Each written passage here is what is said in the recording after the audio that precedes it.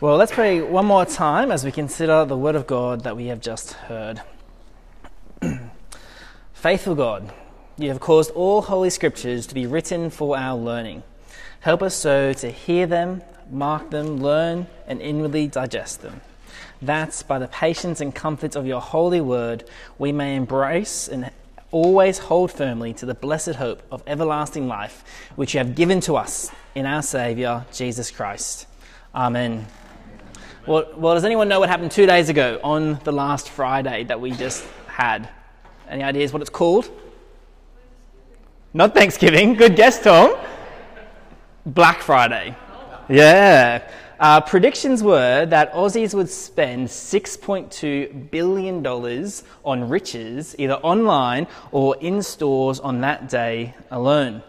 Perhaps you're like me, when you make a new purchase, you search it beforehand, you see the value in the products, you see the riches that it holds, and you buy them.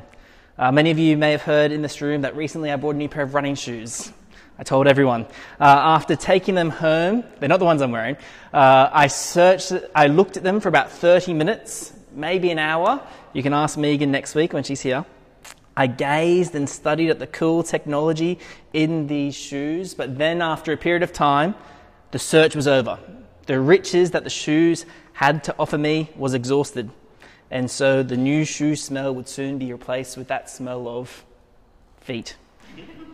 See, like shoes and other good things in our world that we can buy on a Black Friday, they have a finite, calculable amount of riches to them. It's interesting. In contrast, if you cast your eyes to Ephesians chapter 3, verse 8, the Apostle Paul writes of the unsearchable riches of Christ. In commentators and other translators use such words as untraceable, unfathomable, inscrutable, inexplorable, incalculable, and inexhaustible. That is to say, the riches of Christ, like the space above, too vast to exhaust, and the sea below, too deep to explore. Such is the riches of Christ. But I'm aware that quite often in life, with the busyness and the changes and the challenges that we face, we may not always be awestruck with the riches of Christ. We may be struggling to take time out to gaze and reflect of just how rich Christ is. I have the privilege of knowing many people in this room quite well, and I think it's fair to say that November, even 2022, has had its challenges. So this afternoon, as we spend some time in chapter 3, I hope to remind you of the unsearchable riches of Christ shown to you all in the gospel. And to do this, we'll consider 3 points. It's on the outline there. But the first point that we'll consider is it's so rich, it's reason to be a prisoner. We'll pick it up in verse 1. It says, "For this reason, I, Paul, a prisoner of Christ Jesus, on behalf of you Gentiles." As we've noticed in previous weeks in the book of Ephesians, Paul is writing this letter to the church in Ephesus in chains. And by the time that he's writing it, he's probably been in chains at home for 4 to 5 years. And he's got this chance to write and connect with these Christians at Ephesus. It's like if we were arrested for preaching the gospel, we would be given our one phone call. I wonder, if you were arrested and in jail and given one phone call, what would you say to your loved one? I thought about it, and it would probably go something like, "Maggie, the bed's terrible. The food, terrible. There isn't even a TV to watch the Soccer World Cup on." But it's interesting. What does Paul say? Well, he mentions jail, and then he stops talking about it. Because rather, Paul wants the Ephesians to know the big thing. Paul wants the Ephesians to know there's something far bigger than the fact that he is in chains, the gospel. And isn't that a reminder for us? No matter our situation, good or bad, let's make the big thing, the gospel, the big thing in our life today. Such is the riches of Christ, Paul is willing to be a prisoner. Our second point to consider, so rich to include the nations. Now, I'm not sure if you're aware, Christianity has many doctrines, many statements of beliefs. And one of the most important doctrines for us is the doctrine, the belief of revelation. that God has graciously chosen to reveal himself and his salvation plan to people through his word. Our faith actually rests on the fact that God has made himself known in the Bible by his Spirit. And this is what Paul is talking about in verse 3. I'll read it out for us. How the mystery was made known to me by revelation, as I have written about briefly. Notice the word mystery there with me. As you scan your eyes over the chapter, mystery is repeated 4 times in many translations. It's important to note that there's nothing actually hocus pocus about the word mystery in the New Testament. Mystery just means something that was at one time hidden, but now has been revealed. For example, tonight I can hear something in the kitchen, which I hope is dinner, but I have no idea what is for dinner tonight. Thank you for those who have made this, by the way. But there's nothing hocus pocus about dinner. There's no magic wand that's going to create it into existence. It's just a mystery to me. But I hope in time it will be revealed and tasted. Likewise, for God's salvation plan for his people, it was hidden at one time, something human beings could not discover by ourselves. But now, says Paul, God has revealed the mystery, revealed the secret. Cast your minds to the QPAC Theatre. Better than this, all right? The curtains open up and you see the play begin. And the dramatic, the unfolding storyline of whatever play you've gone to takes place. See, in this letter, God's dramatic unfolding plan for salvation is revealed to all people as they open up the Bible. Now, Paul has said that he's written about it briefly. He's taken about 2 chapters to write about this salvation plan. And really, really briefly, my summary points is in chapter 1 and 2, we learn that Christians are blessed in Christ. That through hearing and believing the gospel, we are sealed, secured in the Spirit. Those who were once dead in their trespasses, God has made them alive in Christ. That we are saved by trusting in Christ. This is God's salvation plan that has been revealed to us. But there's more. There's more revealed in chapter 3. Beginning off again in verse 4, we pick it up. It says, "When you read this, you can perceive my insights into the mystery of Christ, which was not made known to the sons of men in other generations, as it has now been revealed to his holy apostles and prophets by the Spirit. This mystery is that the Gentiles are fellow heirs, members of the same body, and partakers of the promise in Christ Jesus through the gospel." Now, this is actually huge, because if we tracked with the story of the Old Testament, we'd see that God's people are Israel, are the Jewish nation. After God has rescued them out of slavery, he actually called them his own possession, his treasured people. And it's worth noting that here in verse 6, what is revealed is that Gentiles are fellow heirs, members of the same body, partakers in Christ. The word Gentile comes up a lot in the New Testament and the Old Testament, and it's referring to nations. Gentile means other nations, nations that aren't Jewish nations. And some people wrongly think that Gentiles was God's divine afterthought. He looked at Israel and thought, oh no, they keep sinning. I need to send Jesus and widen the selection criteria and I'll welcome the nations in. That's not the case. We see that throughout the Old Testament, throughout the Bible, God's plan includes the nations, includes the Gentiles. And I've got some evidence for this claim. You don't have to turn to these verses right now, but I'll read them out for you. Way at the start of the Bible, in Genesis chapter 12, verse 3, God says, "I will bless those who bless you, and him who dishonors you I will curse. And in you all the families of the earth shall be blessed." Notice there, all families shall be blessed. Again, in Isaiah chapter 11, a prophet in the Old Testament, it says, "In that day the root of Jesse, who shall stand as a signal for the peoples, of him shall the nations inquire, and his resting place shall be glorious." Notice again, all the nations. And the last one I'll bring to your attention is Amos chapter 9, verse 11 to 12. I won't ask anyone to put their hands up, but who's actually read Amos here? Don't put your hands up. Good one, Dave. It's a great book, but I'll just slow down on Amos. Amos chapter 9 is where I'm just slowing down on. Amos was an Old Testament prophet who brought a message from the Lord around the age of 760 BC. The focus of the book of Amos is judgment on Israel. And the book concludes in chapter 9 with a description of Israel's restoration. I'll read it out for us. Amos chapter 9, verse 11. In that day I will raise up the booth of David that is fallen, and repair its breaches, and raise up its ruins, and rebuild it as in the days of old, that they may possess the remnant of Edom, and all the nations who are called by my name, declares the Lord who does this. Now, we don't have too much time to unpack Amos' text, but I want to bring to your attention just how important those two verses are in understanding Gentile and Jewish relationships in the church. Because you may be familiar with Acts chapter 15. In Acts chapter 15, we have a Jerusalem council after there's Gentiles becoming Christians, and they've got a problem. They've got, are the Gentiles welcome into the church or not?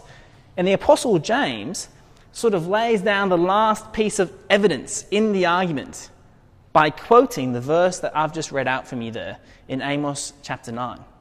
Now, what does that have to do with Ephesians chapter 3? Well, it proves to us that God's plan always included the nations.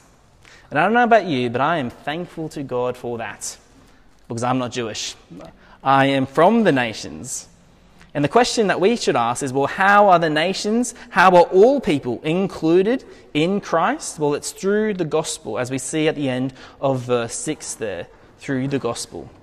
Now, what is the gospel? Well, to quote Dave, the gospel is the good news that God saves sinners through the perfect life, sacrificial death, triumphant resurrection, glorious ascension of King Jesus. Now, that's a statement that you would have heard a lot at Christ Our Refuge. And I love that statement. I think it's helpful to have that statement, not only because Dave's in the front row, but I think it's good to have a clear statement to say to ourselves and to say to other people. But similar to what Ro was talking about when she was mentioning her experience at City to City, we can boil down the gospel to remember it, to have it noteworthy. But we don't want to take away from the length, the breadth, the beauty of the gospel. It offers us so much. I did a little bit of a flick through chapters 1 and 2 this week, just to show us how much the gospel offers us. You see, in Ephesians chapter 1 and 2 alone, we read that the gospel means that ordinary people like us are, ready, blessed, holy and blameless, adopted, predestined, redeemed, forgiven, lavished with gifts, united to Christ, given an inheritance, given the Holy Spirit, God Himself, saved, safe, secure, given a reason to hope, raised with Christ to the heavenly places, taken from death to life, reconciled to God through Christ. How rich is the gospel? And casting your eyes to chapter 3, verse 12, through Christ, whom we have boldness and access with confidence through our faith in Him. Such is the unsearchable riches of Christ. Because for our sake and the grace of our Lord Jesus Christ, though He was rich, became poor, so that you and I, by His poverty, might become rich. And we've seen how this richness includes the nations. And Ro touched on a point as well. They stole my sermon. But anyway, Ro touched on a point as well. We see the fulfillment of this inclusion of the nations in the New Testament church, but we also see the fullness of this in the book of Revelation. In chapter 7, it says in verse 9, "After I looked, and behold, a great multitude that no one could number, from every nation, from all tribes and peoples and languages, standing before the throne, before the Lamb, clothed in white robes, with palm branches in their hands." What a rich picture that God has included His people in through the gospel. Now, this teaches us, it reveals to us that God is concerned with the nations. By way of application, are you? Are you concerned for the gospel to be made known to the nations for the sake of all people's salvation? Years ago, the only response to that concern was to get on a boat and go. To go to the nations. And thank God that Christians did. That Christians came to Australia. It's incredible to learn some of the Christian history of our nation. And for people today, that might be the same response.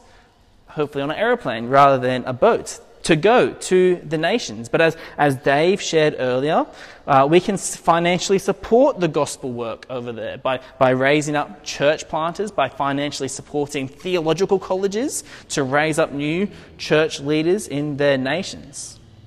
But it's interesting. As we look at the geographical data over recent years, God has been moving the nations to us, to cities, to Brisbane. In 2021, Brisbane had the 27th largest immigrant population in metropolitan areas from around the world. 27th largest around the world. We have people from China, India, South Africa, Philippines, Vietnam, America, South Korea, Taiwan, Scotland, Malaysia. They were just the top of the list, to name a few.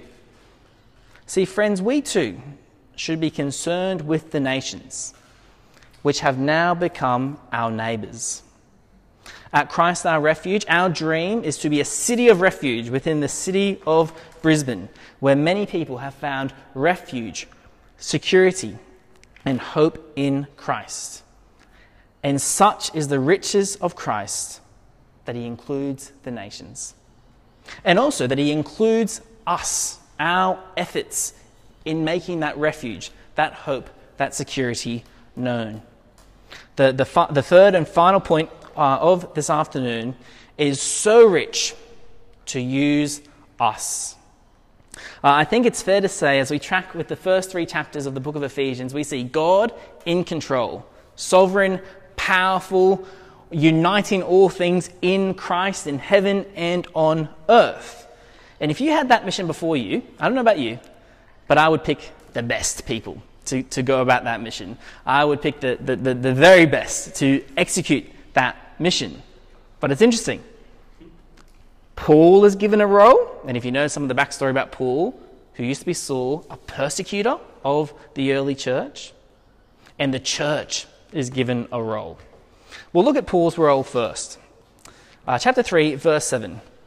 It says, "Of this gospel I was made a minister according to the gift of God's grace, which was given to me by the working of his power. To me, though I am the very least of all the saints, this grace was given to preach to the Gentiles the unsearchable riches of Christ, and to bring light for everyone what is the plan of the mystery hidden for ages in God who created all things." What's Paul's role? To minister. I love the word minister. Some churches will choose pastor or minister. I'm not getting into that debate, but I just love the word minister. Because minister means acting as a go-between. Usually someone who's bearing something or bringing something from someone else. I'm the youngest in my family, and at Christmas time, I was the most excited. And to slow me down, because I was just opening up everyone else's presents, my mum gave me a very, very important job, to minister the gifts. I would take the gift from my mum to give it to my brother, from my brother to the other brother, dad to mum, and so on. I was the minister of Christmas. Paul isn't the minister of Christmas, as he describes himself, but he describes himself as the minister of the gospel, taking the good news from God to people. And notice how, since the mystery revealed to Paul was that the Gentiles are included in the church, who is Paul's audience? It's the Gentiles. He can't help but to tell the Gentiles, to preach the gospel to them. Now, by way of application for us, it's important that ministry isn't just confined to the paid minister, whatever they may be called. We all have ministry to do. And I think we need to be we need to be reminded of two things. The first thing, which I find very comforting, is we're not like the Apostle Paul. We haven't received a revelation directly from Christ, as Paul did. We haven't been commissioned to be the Jewish apostle to the Gentiles. But secondly, which I think is a great motivator, the gospel that Paul preached is the same gospel that we have heard and believed, and so that we should minister to all that would hear. And in so doing, we are conducting ministry. And it's important to note that all ministry is because of God's grace. We see this in Paul's life. How does he describe himself? He is the very least of all the saints, and this grace was given to me. And it makes sense because, as I said before, if you're going to pick someone to to take the gospel to the Gentiles, the persecutor of the church, wow, the least unworthy, but God uses Paul. Such is the riches of Christ. So Paul is given a role, and the church is given a role. We pick it up in verse 10. It says, "So that through the church the manifold wisdom of God might now be made known to the rulers and authorities in the heavenly places. This was according to the eternal purpose that he has realized in Christ Jesus our Lord, in whom we have boldness and access with confidence through our faith in him. So I ask you not to lose heart over what I am suffering for, which is your glory." Now, there's many things that we could say about that. I love verses 12 and 13. But one thing I want to bring to our attention is just the centrality of the church. This thing that we are doing, big or small, it is central to God's plan. It has a role, as we saw, in making the wisdom of God known. The thing that we are doing right now is important. You see, sadly, some Christians today wrongly think that Christianity exists just of a personal relationship with God, that I don't need to have a church community. Some professing Christians don't even belong to a church or aren't seeking out a church. But verse 11 reminds us that the church was a part of God's eternal purpose. Isn't it remarkable that the Bible concentrates on people that are rather insignificant, people that are perhaps unimportant, but who God calls saints? We are saints, and we are a part of his plan. Isn't that a reminder of the importance of what we are doing? God hasn't abandoned his people, so how can we? And the church is the central place of his plan. And under God, as we track with history, the church is God's vehicle for salvation. By his Spirit, that's where we see people who aren't yet a Christian become Christian, where the gospel is proclaimed and where people come and grow in the gospel. So we should seek to be active, responsible church members because we have a role in God's plan.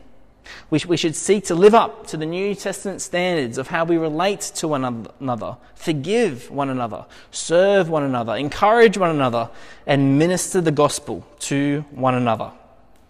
Like Paul, we keep before us the riches of Christ in the gospel. So rich, as we've considered, it is a reason to be a prisoner. It is so rich to include the nations, so rich to use us.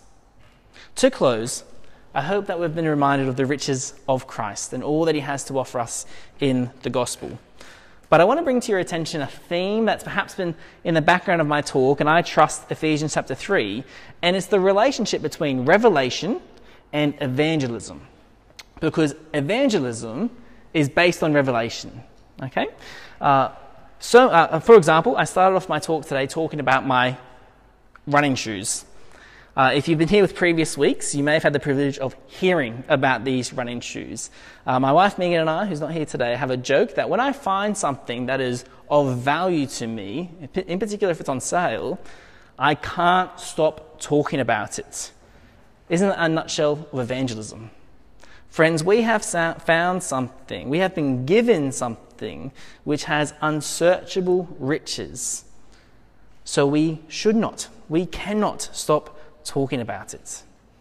To conclude, John Stott writes regarding this passage, Paul was convinced, as we must be, that Christ never impoverishes those who put their trust in him, but always immeasurably enriches them. Here then was the double obligation Paul felt.